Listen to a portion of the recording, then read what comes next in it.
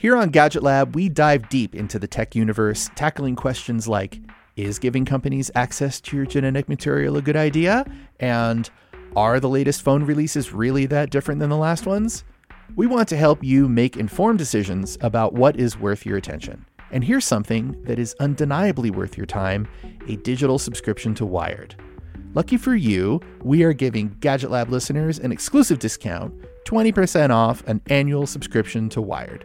Just visit wired.com and use the promo code GL20 to get 20% off a digital subscription. Use GL20 to get exclusive access to stories on the latest innovations like AI, deepfakes, and VR, as well as today's most talked about people in technology. This episode is brought to you by Progressive. Are you driving your car or doing laundry right now? Podcasts go best when they're bundled with another activity. Like Progressive home and auto policies, they're best when they're bundled too. Having these two policies together makes insurance easier and could help you save. Customers who save by switching their home and car insurance to Progressive save nearly $800 on average. Quote a home and car bundle today at Progressive.com. Progressive Casualty Insurance Company and Affiliates. National average 12-month savings of $793 by new customers surveyed who saved with Progressive between June 2021 and May 2022. Potential savings will vary.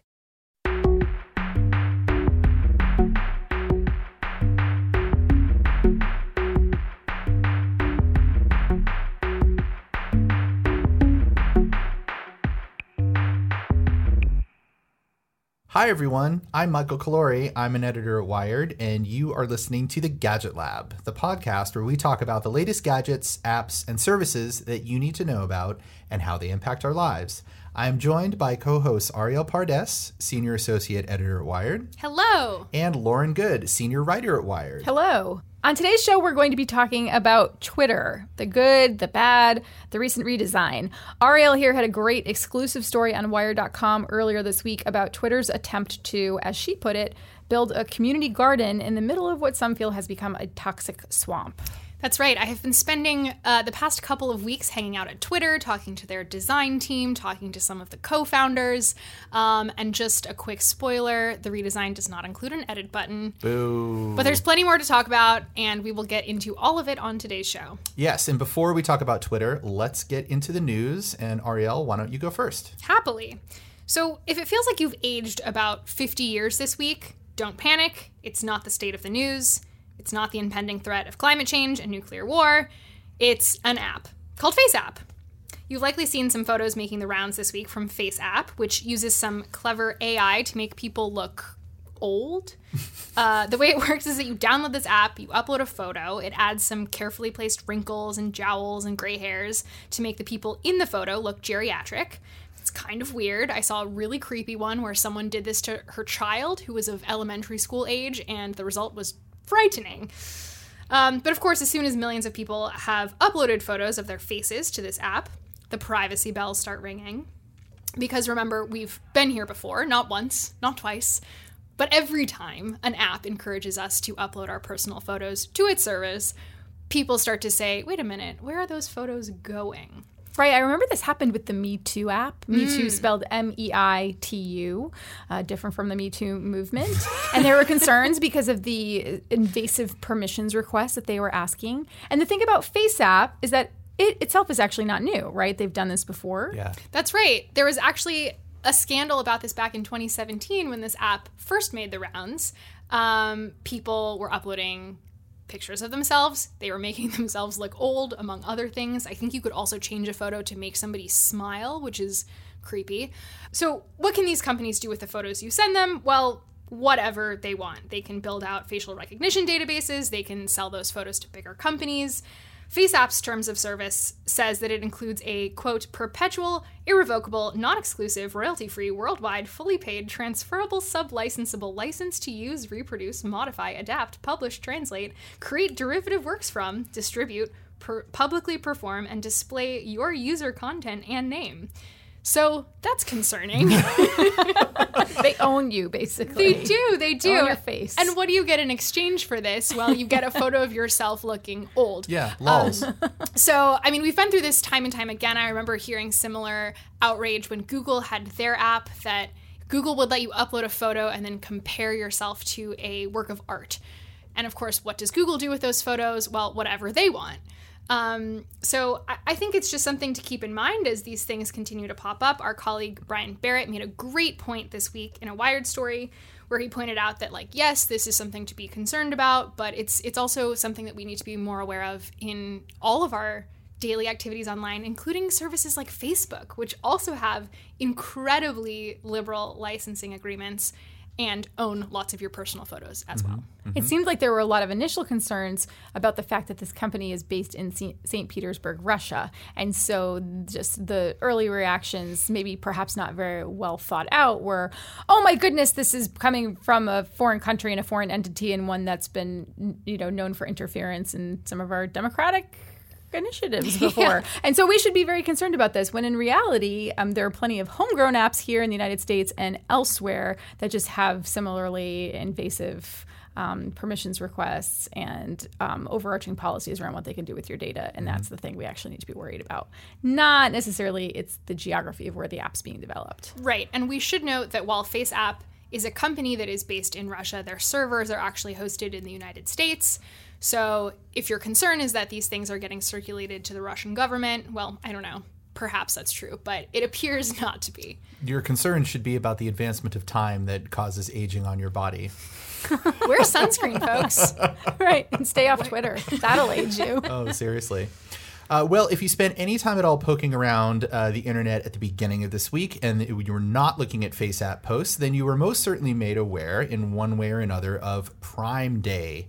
The shopping holiday of Amazon's invention spanned 2 full days this year, Monday, July 15th and Tuesday, July 16th. During those 2 days, the company encouraged people to sign up for Amazon Prime if they hadn't already, so they could take advantage of steep deals on everything from home electronics to pants and socks and stuffed animals. Now, we're probably never going to know exactly how much money Amazon made from Prime Day or how many people signed up for Amazon Prime so that they could access the savings, because Amazon doesn't often release hard numbers about its business. In fact, they almost never release hard numbers about any part of their business. However, we do know a few things.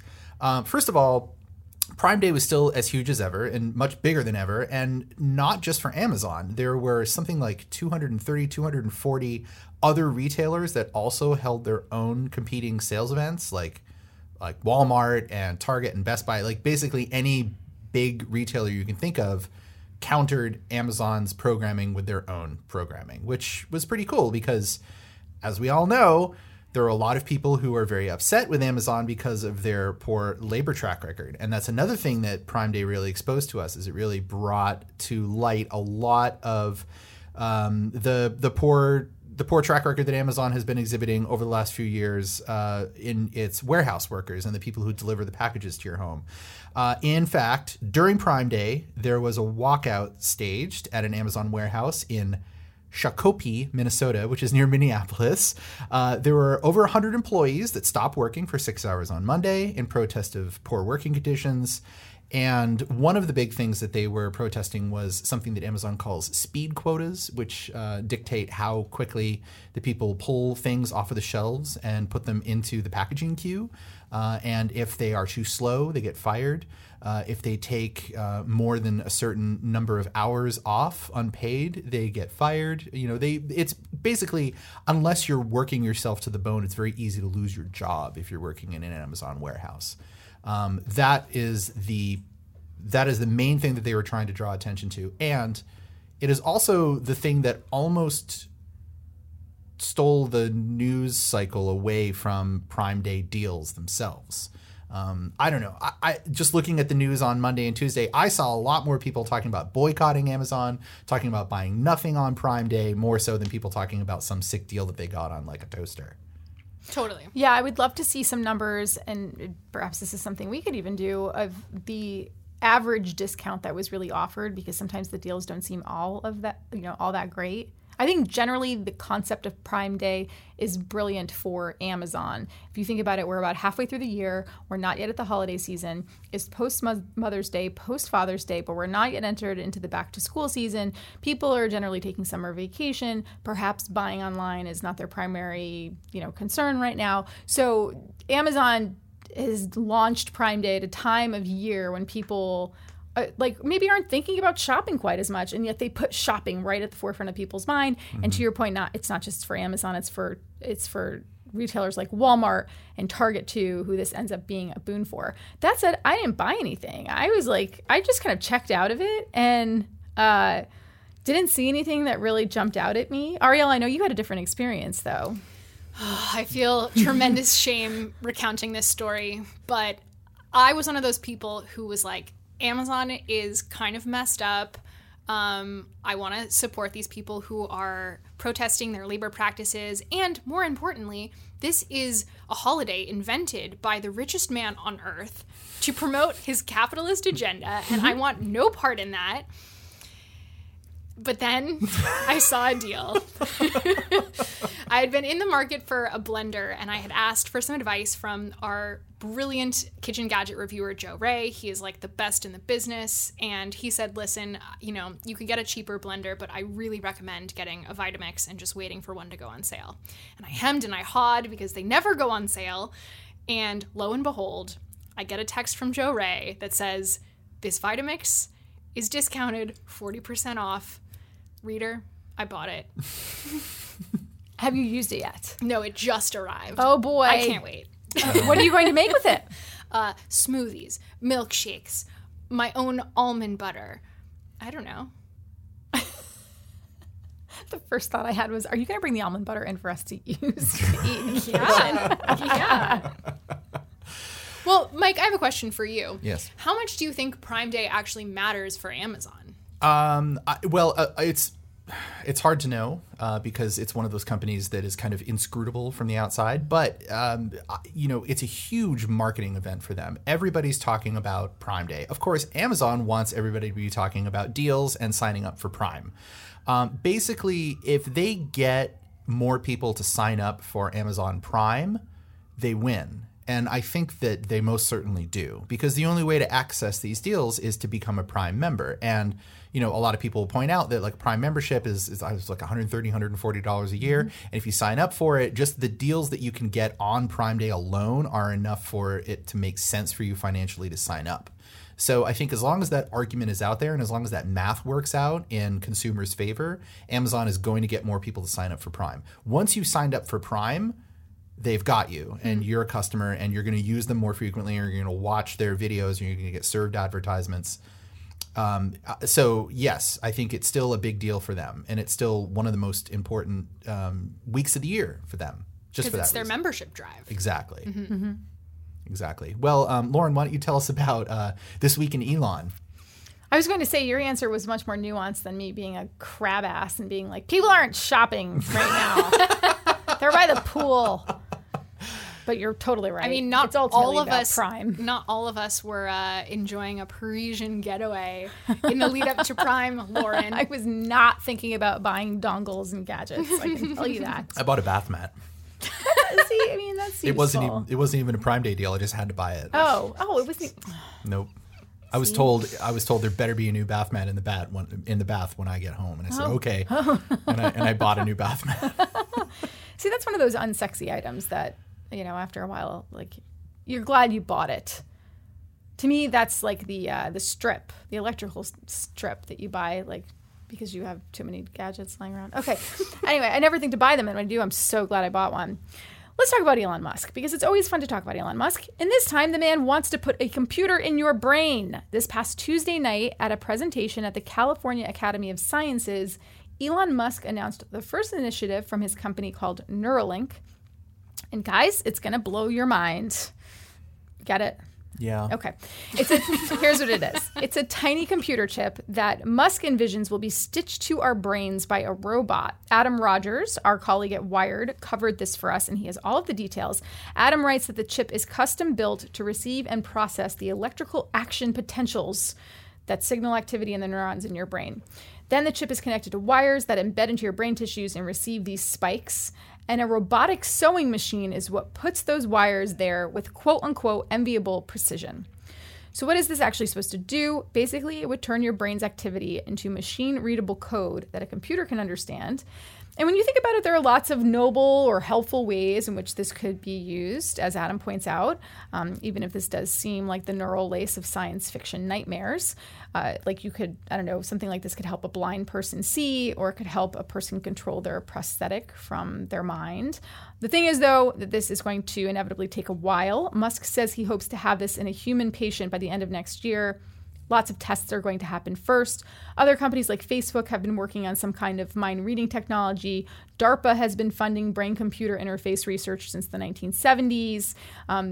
Now, Adam does point out that the Neuralink product revealed by Musk does take this in a seemingly different technical direction in some way, but I think it's safe to say it might still be a while before we see some effort like this come to fruition. Yeah, and this estimation that he's going to have this in human clinical trials within the next year seems completely bogus. Yeah, completely.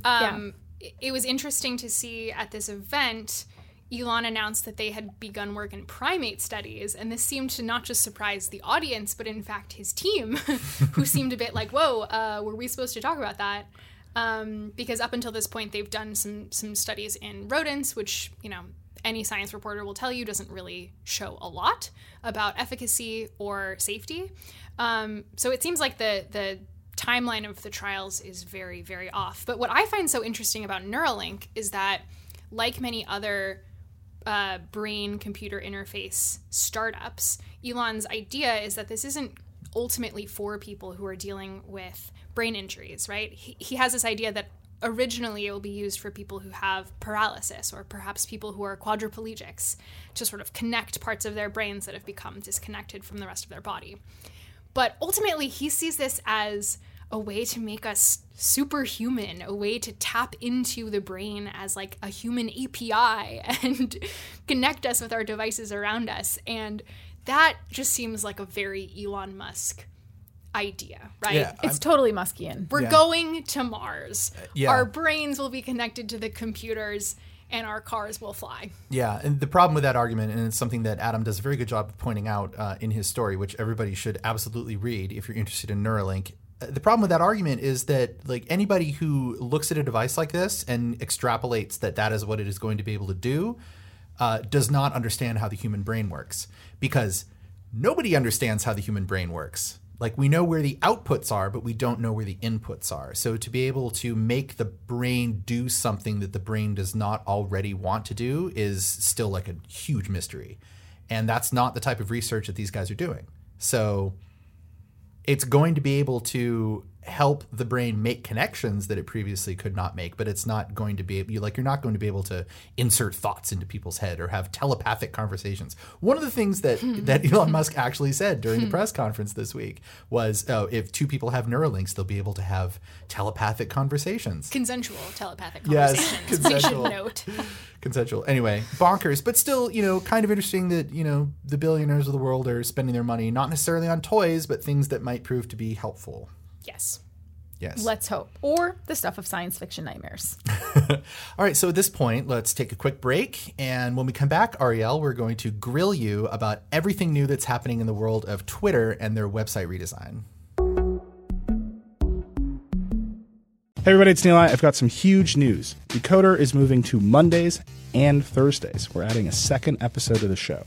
On Mondays, we'll have our classic interviews with CEOs and other troublemakers. I think we're going to have to start having conversations about how do we pay those jobs that can't be done by AI. And on Thursdays, we'll be explaining big topics in the news with Verge reporters, experts, and other friends of the show. There's a new generation of people on the internet. Google search has always sucked for them. So, there's no reason for them to be loyal. They can just go to TikTok. This is going to be really fun. I'm very excited about all this. So go subscribe wherever you get your podcasts now. Ariel, you've been spending a lot of time inside Twitter lately, reporting on how the company is reinventing how the website looks to the outside world. They say they're doing this in an attempt to improve the overall user experience, and it's the first major redesign of Twitter in years. Tell us all about it. Yeah, so this is the first web redesign in 7 years, which in Twitter time is like 100 years. But this actually began not as a design project and more like an engineering project. The web technology stack had not been updated in like almost a decade. And so it was becoming really hard for Twitter engineers to build new features, to make improvements, or to add things to the website that they'd already added to the mobile site. So a couple years ago, some engineers at Twitter were like, hey, can we maybe work on fixing this? The design team got involved. It became a nice little internal project. And then along the way, some product folks and design folks said, it might be time to make this more of like a proper visual refresh for our community. And that really dovetailed nicely with some other things that Twitter was talking about. This was in 2017 when the project sort of first began, or the idea of a redesign first began. And around 2017, a lot of interesting things are happening at Twitter, right? You're seeing the rise of political Twitter, right? Like @RealDonaldTrump Trump has made Twitter a really big destination all of a sudden. And in part because of that, you're seeing a lot of sort of squabbling and infighting and trolling happening on the platform.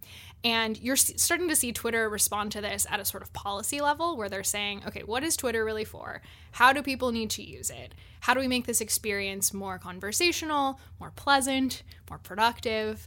And one of the ways that they're trying to do that is with design. So, ergo, the redesign. What are some of the most significant changes we've seen with this redesign? Yeah, so I made a list of them, actually. It's a bunch of little things. So when I first saw it, I thought, this doesn't seem drastically different. And that is very intentional. They've done a lot of very small incremental changes. So the first thing you'll notice is that they've changed the design to where it's now 3 columns. On the right, you're going to see all your navigation icons, which were previously at the top. So things like your tab for direct messages, your tab to get to your lists, the tab to get to your profile. Like that's all nicely collated in the left side column now. And the right column is devoted entirely to search and explore. So this is something that Twitter has been trying to emphasize for a long time. People come to Twitter in some cases to follow their friends or to like see what their colleagues are up to. But in a lot of cases, people are coming to discover new things and like connect with communities and people that they maybe don't connect with offline. So they've made search and explore much more prominent. And then in the middle, they've devoted that to your tweets and your compose box, which is now a little bit easier to compose tweets in. Some other quick things that they've done, they've added dark mode, which was on the mobile app but not on the website. They've allowed you to customize some things like the size of the text and your accent color. They've added this feature called Swish, which allows you to switch between chronological order and the algorithmic order, which wasn't on the website before, and this is great. People love that. They've also like added a couple other things. Like they noticed that a lot of their users in Japan had multiple accounts and were trying to switch between these accounts all the time, but there was no easy way to do that on Twitter. So they've added multi-account support, which now makes it much easier to use Twitter in that way if that's how you use Twitter. Okay, that sounds great, but what about the edit button? Yeah, what about the edit button? Yeah, that's not going to happen. Yeah, one of the things I discovered reporting this story that I think anyone who's ever been on Twitter has experienced is that Twitter, there's something very frustrating about talking to people who work at Twitter, who are so earnest and love the product and really want to make a good experience, but seem very limited in how they can do that. And one of the things that keeps coming up is like Twitter users really want an edit button. They really want stronger policies around harassment and hate speech. They really want products that make it easier to have a cohesive conversation with a bunch of different people. And instead of delivering those things, Twitter says, ooh, but what if you could change your accent color? Ooh, but what if you could switch between your accounts? And people are like, yeah, that's nice, but like that's not what we asked for. Yeah, there is this weird sort of dissonance between like the absolutely objectively problematic things about Twitter and the things that they keep concentrating on. And I think, they have made some strides towards that in recent weeks, right? There was the change that they made recently to their policy that if there is a public figure who has said something that's inaccurate on Twitter, that they would attach a little flag to it saying that it's inaccurate. But then, just a couple days ago, Twitter also changed its policy to say that if you're a verified user, you can mute comments below a tweet. So if you tweet something that is inaccurate, you can then silence the people who are pointing out the inaccuracy. Cool. Yeah, so it's like there's all of these weird things that keep happening that aren't necessarily addressing the issue. It feels like they're making a decision that they think is going to help address the issue, and it just ends up not. Ariel, I'm curious, with the people who you spoke to at Twitter and people who seem like they do want to affect more change to the platform, what is preventing them from doing it? Is it Jack Dorsey at the top of Twitter? Is it something else or someone else? Like, I'm wondering how that hierarchy kind of exists in Twitter between the design team and the people who are ultimately making the decisions. Yeah, I think that's a great question. And it's hard to get a straight answer on that, right? Because no one at Twitter on the design team or elsewhere is going to say, like, you know, on the low, we all really want the edit button too, but Uncle Jack won't let us have it. And I don't think that's how it probably hashes out anyway. The answer I kept hearing over and over is that Twitter is trying to turn a corner where it's doing things differently, it's a little more grown up, and it's trying to be mindful about the changes that it's releasing. So it's experimenting a little bit more. And I think some of these policies around, you know, hiding comments or like flagging certain tweets, those are all examples of experiments that like might not last, but they're sort of Twitter throwing something out there and seeing what happens. And their approach seems to be, that they are interested in things like an edit button. They are interested in things like hiding metrics, but they want to be really thoughtful about how they're releasing those. And something I kept hearing over and over about the redesign is that it represents this sort of big sea change in the way that Twitter can release those things, because now the technology stack is a little more modern, the visual components are all aligned a little bit better, and everyone is sort of on the same page about where they think Twitter is headed. Personally, I think Twitter is going through a bit of an existential crisis, and I think it's been going through an existential crisis for almost as long as it's existed. So one of the things that the design team has been responsible for is showing the world what Twitter is and who it's for and how people are supposed to use it. And the way that they've made design decisions has really changed the answer to those questions over time, right? So there's a period when Twitter was all about the news, and they were making it really prominent where you could find news and who you could follow, who was related to the news. Then they scrapped that. They said, no, Twitter is about finding events. So they made that really prominent. Then they've changed their mind and say, like, no, Twitter is about your family and your friends. Like, no, Twitter is about the people you're not really friends with in real life, but you're friends with on the internet. And now their new answer to this is that Twitter is about conversations, which is so abstract and has so many different meanings that it feels like they haven't quite honed in on how they want to present themselves and how to translate that in a way that's communicable to its users. Yeah, it feels like trying to battle forest fires in California, like watching them try to maintain Twitter.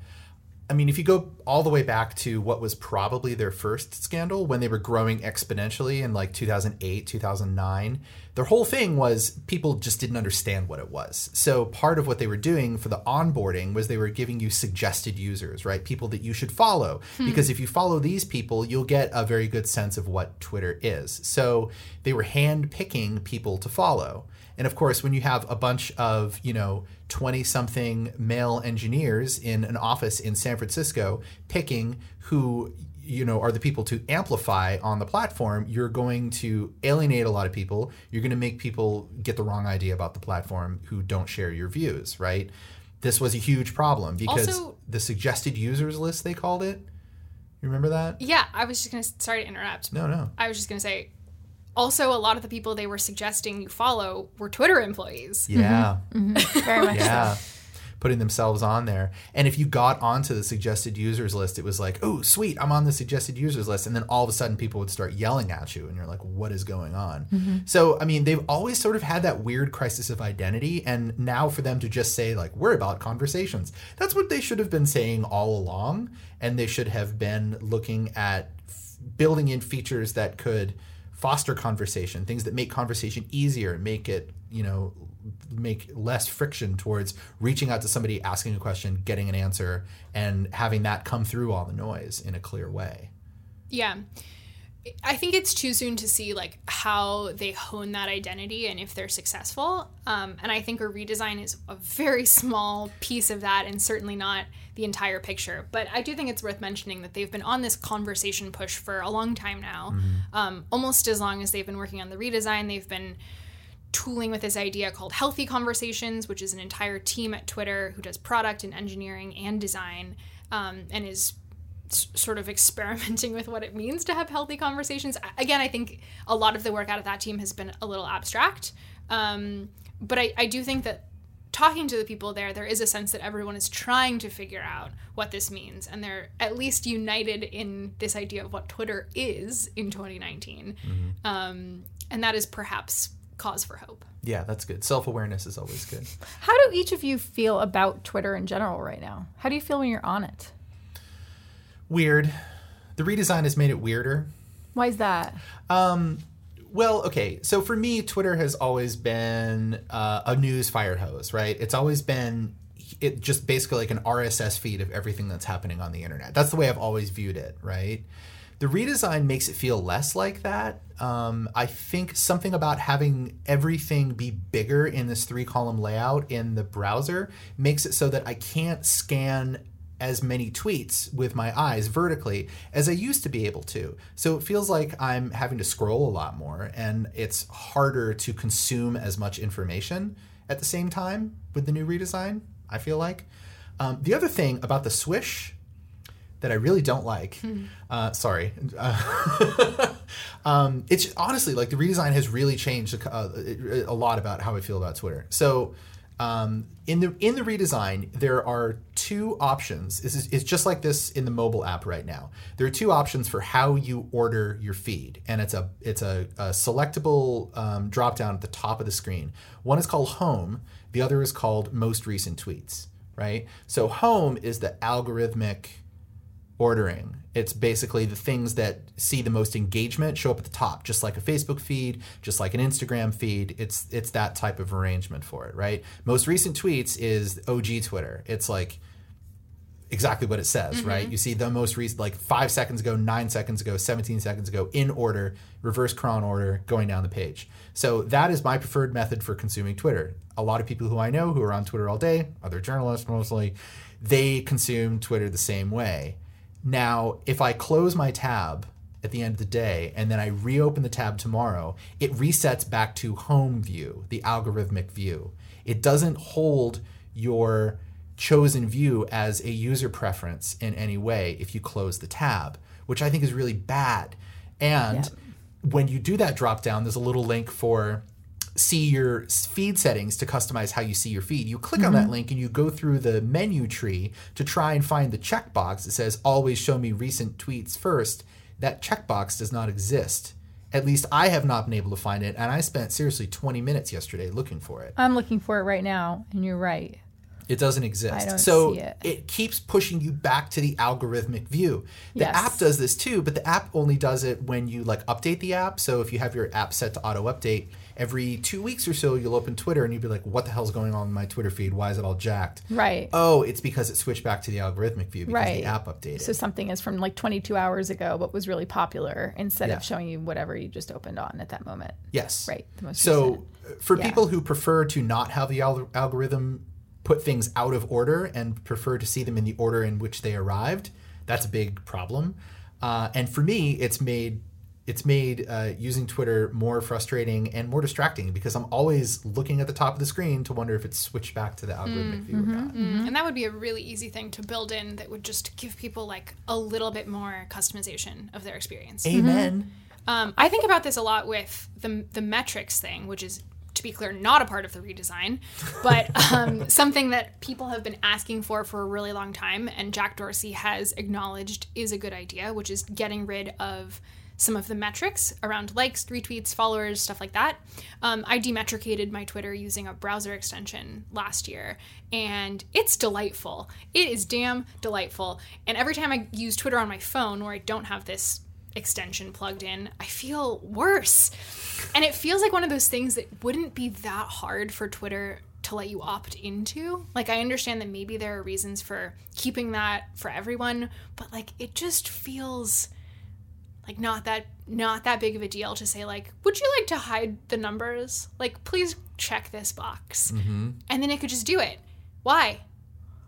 The metrics are important to me. Yeah. Especially if I'm going to retweet something. If something's already been retweeted like 8,000 times, I'm not going to retweet it. See, you've been manipulated by social media if you feel that way. I have been. But I Brain wonder, has been changed. they probably are concerned about taking away the incentive-based elements of Twitter if you do that. That Yes. someone is less Good. likely. Someone's not going to get the. If it's like asking someone to post on Instagram or Facebook if they're not going to get a like and get that dopamine hit, and then therefore you're less informed in some ways of how people are engaging with your content. We should note that Adam Mosseri, who runs Instagram, has already demetricated Instagram, not in the US, but in many of their big markets. So it's not impossible. They could do it. Right. It's very much a choice, is sort of how I feel about it. Like, it's very much a choice that these technology companies could be making if they thought that it was good for their users. And Lauren, I think you've hit on exactly the right thing, which is that the choices aren't always made because they're good for the users. They're made because they're good for the company. Oh, right. I mean, as with all tech companies, blanket statement, right? Most of the time, they're doing it because it's good for the company. To reference Ariel's earlier mention of our capitalistic society.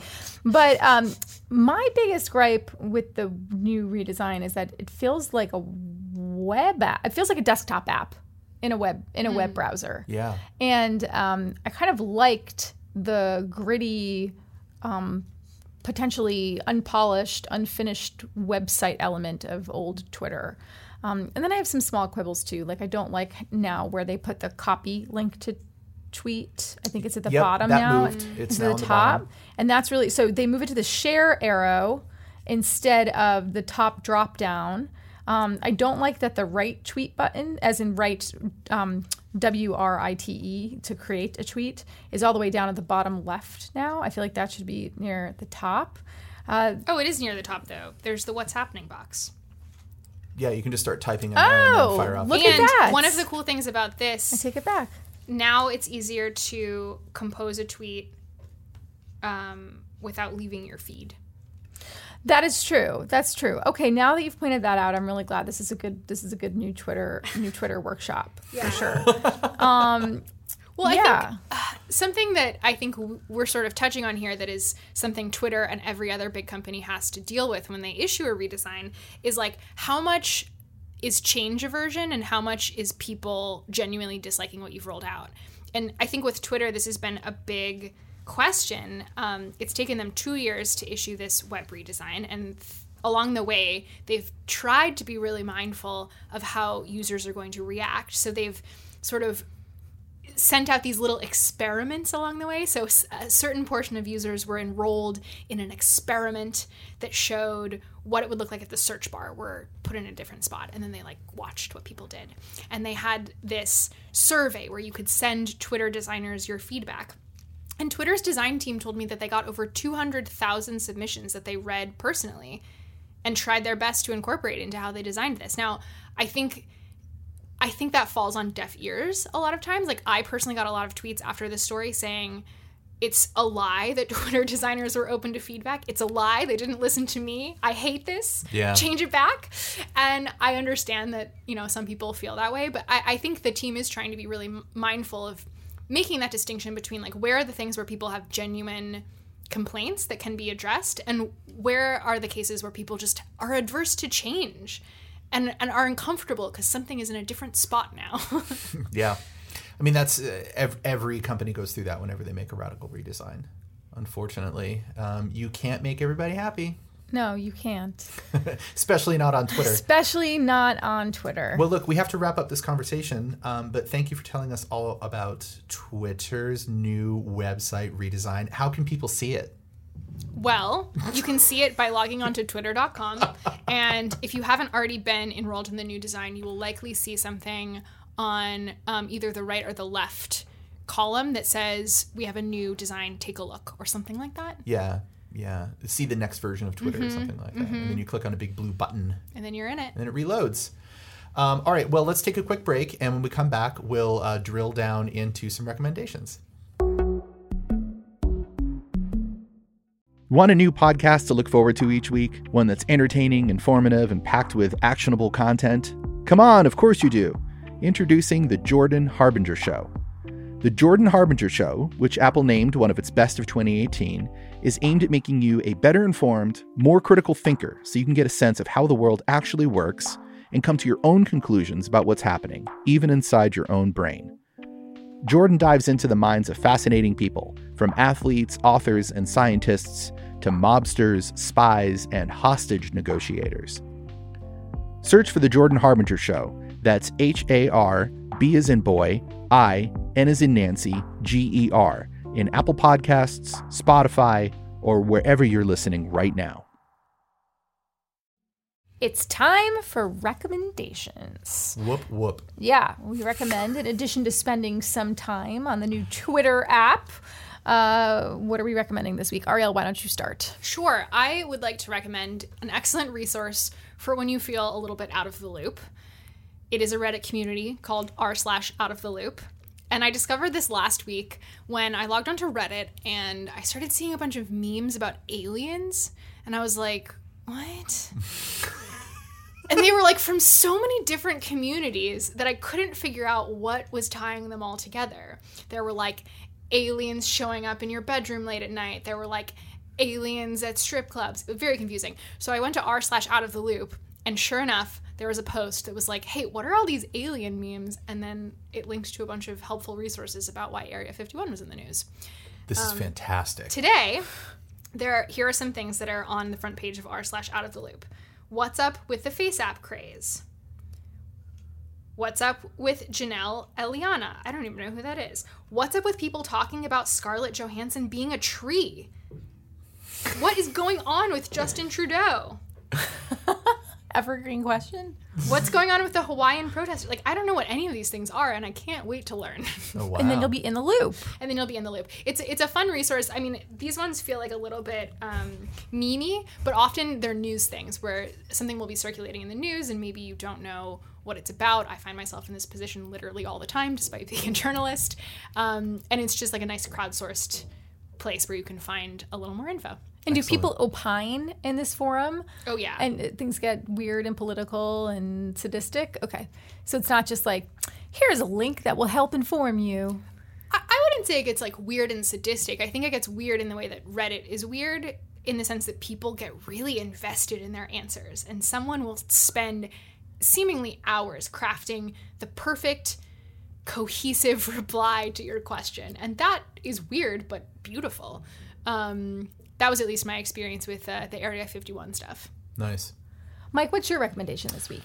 Oh, okay. My recommendation is a Netflix series. It is a half-hour comedy series, a Netflix original. It is a Japanese television show, a live-action show. It is called Kantaro, the Sweet Tooth Salaryman. This is a surreal comedy about a guy who is addicted to sweets, traditional Japanese sweets.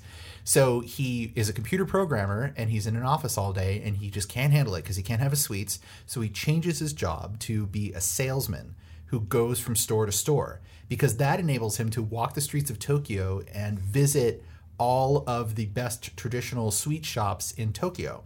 So he goes to real places, and I don't know if there's like some sort of, marketing tie-in with the places that are featured on the show, but he goes to real restaurants and the actor sits in the chair and orders a sweet. And as he orders this traditional sweet, he gives you like over voiceover, internal monologue, all of the historical and like cultural significance of the thing he's about to eat. This is like the first 15 minutes of the show. And then like the last 7 minutes of the show is him eating the sweet. And when he eats it, he goes into like fantasy world. It's sort of a combination of like a really strong psychedelic trip and a prolonged orgasm, because he like moans and his eyes roll back in his head and he starts gasping. And then you go into his head and he's like in a world where there is like mochi and cherries and syrup flying around, and he's interacting with him. There's one where he eats like a melon shaved ice, and then he gets married to a woman with a melon head in this park. It's amazing. It's absolutely amazing. Anyway, really, really great for late night viewing. Kantaro, The Sweet Tooth, Salaryman. Mike, I need to ask you a question. Yes. How stoned are you when you're watching this? I'm exactly no comment stoned. Cool. It's a fantastic show. You got to see it. It's also just like, even if you can't stomach like 23 minutes of subtitled guy in a suit like talking about the history of like some crazy dish you've never heard of, just go on YouTube and watch the clips, because the clips are like all of his weird trips. It's just amazing. It's so well done. It's really funny. It's based on a manga also, which I'm told is like very popular in Japan. Yeah. So yeah. It's good. Sounds really fun. It sounds Kantaro. really trippy. Yeah. The fact that it's well done is what's selling me on this. It sounds like it's well produced. Oh, it's deeply weird. Yeah. It's deeply That's great. weird. That's so great. It's a lot of fun to watch. We have to watch that just to see how closely your description matches the actual footage. All right. I would like to know how I fare on that. I would like all of our listeners to do that and then tweet at you. Yes. Tweet at me. Kantaro, At Sweet Tooth, Snackfight. Salaryman. Yes. Let us know if you're watching it stoned or not, too. Might make a difference. Lauren, what is your recommendation? My recommendation is a book that I read over vacation called My Year of Rest and Relaxation by Otessa Moshfegh. I hope I did not just butcher her last name. I apologize if I did. Ariel, you may have recommended this before on the podcast. Is that possible? I did. I read this book right around the time of CES. I needed something relaxing to read during that very trying time, and I read it in like one sitting. Yes, I read it probably in 2 or 3 days. And thank you for the recommendation, because I now have read it and also recommend it. And when you hear about a book titled My Year of Rest and Relaxation, you think it is going to be something very different from what it ultimately is. Just as a refresher, in case you weren't listening to the podcast back when Ariel recommended it, it is a book, a fiction book about a young woman just recently graduated from Columbia. She's working at an art gallery. She's in her early 20s, living in New York City. And she is incredibly depressed, and she's likely depressed from some trauma that she has gone through in her family life, but also just feeling this general sense of worthlessness and futility and what's the point of everything. So she decides to check out of the world by basically finding a shrink that will just take out her prescription pad at the smallest trigger and write her a series of pharmaceutical prescriptions for her to dull her senses and just check out. And that's what she does. She's determined to basically do nothing and sleep for a year in her apartment. And this plan gets more and more aggressive as time goes on. She has very little interaction with the outside world, with the exception of one friend and a really shitty boyfriend, if you'd even call him a boyfriend. He's kind of less than that. And for a while, when she's like managing to hold down a job, she's interacting with coworkers for a while, but that doesn't last for very long. And the thing is that it sounds like maybe I'm probably just doing it, I'm oversimplifying it, but I think it speaks a lot to, first of all, these sentiments of feeling overwhelmed and wanting to check out and like maybe indulging that fantasy a little bit of doing it. But it's actually a very deeply dark novel. Mm-hmm. It's also set in the days before 9/11. Mm-hmm. So I think that we have entered this phase right now in some of our media where enough time has passed between September 11th, 2001, and now where we're starting to have this new kind of look at what the days before 9/11 were actually like.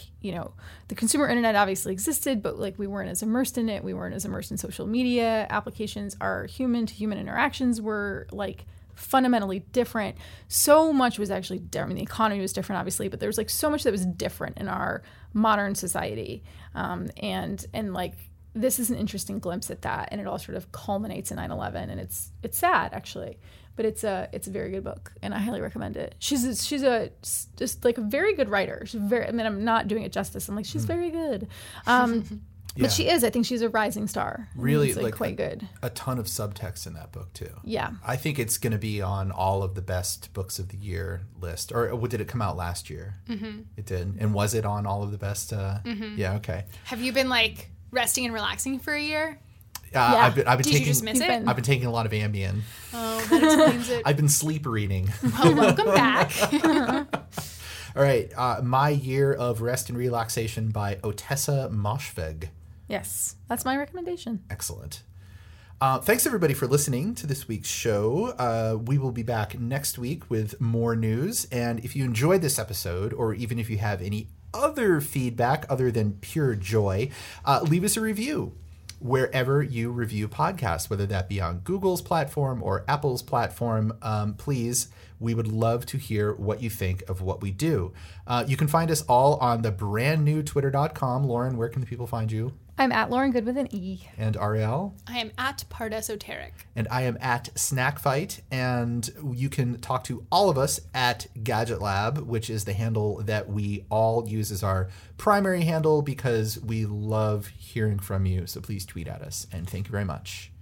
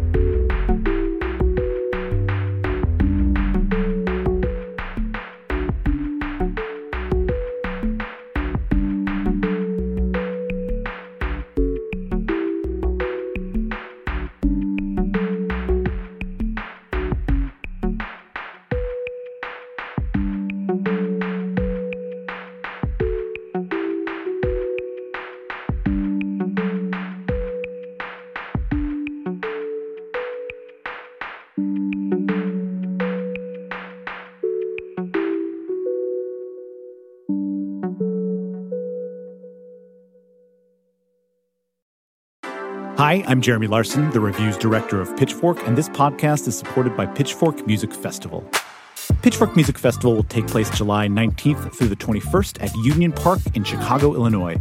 This year's lineup features Jamie XX, Alanis Morissette, Black Pumas, Carly Rae Jepsen, Brittany Howard, J. Paul, Muna, Jessie Ware, 100 Gex, and many more.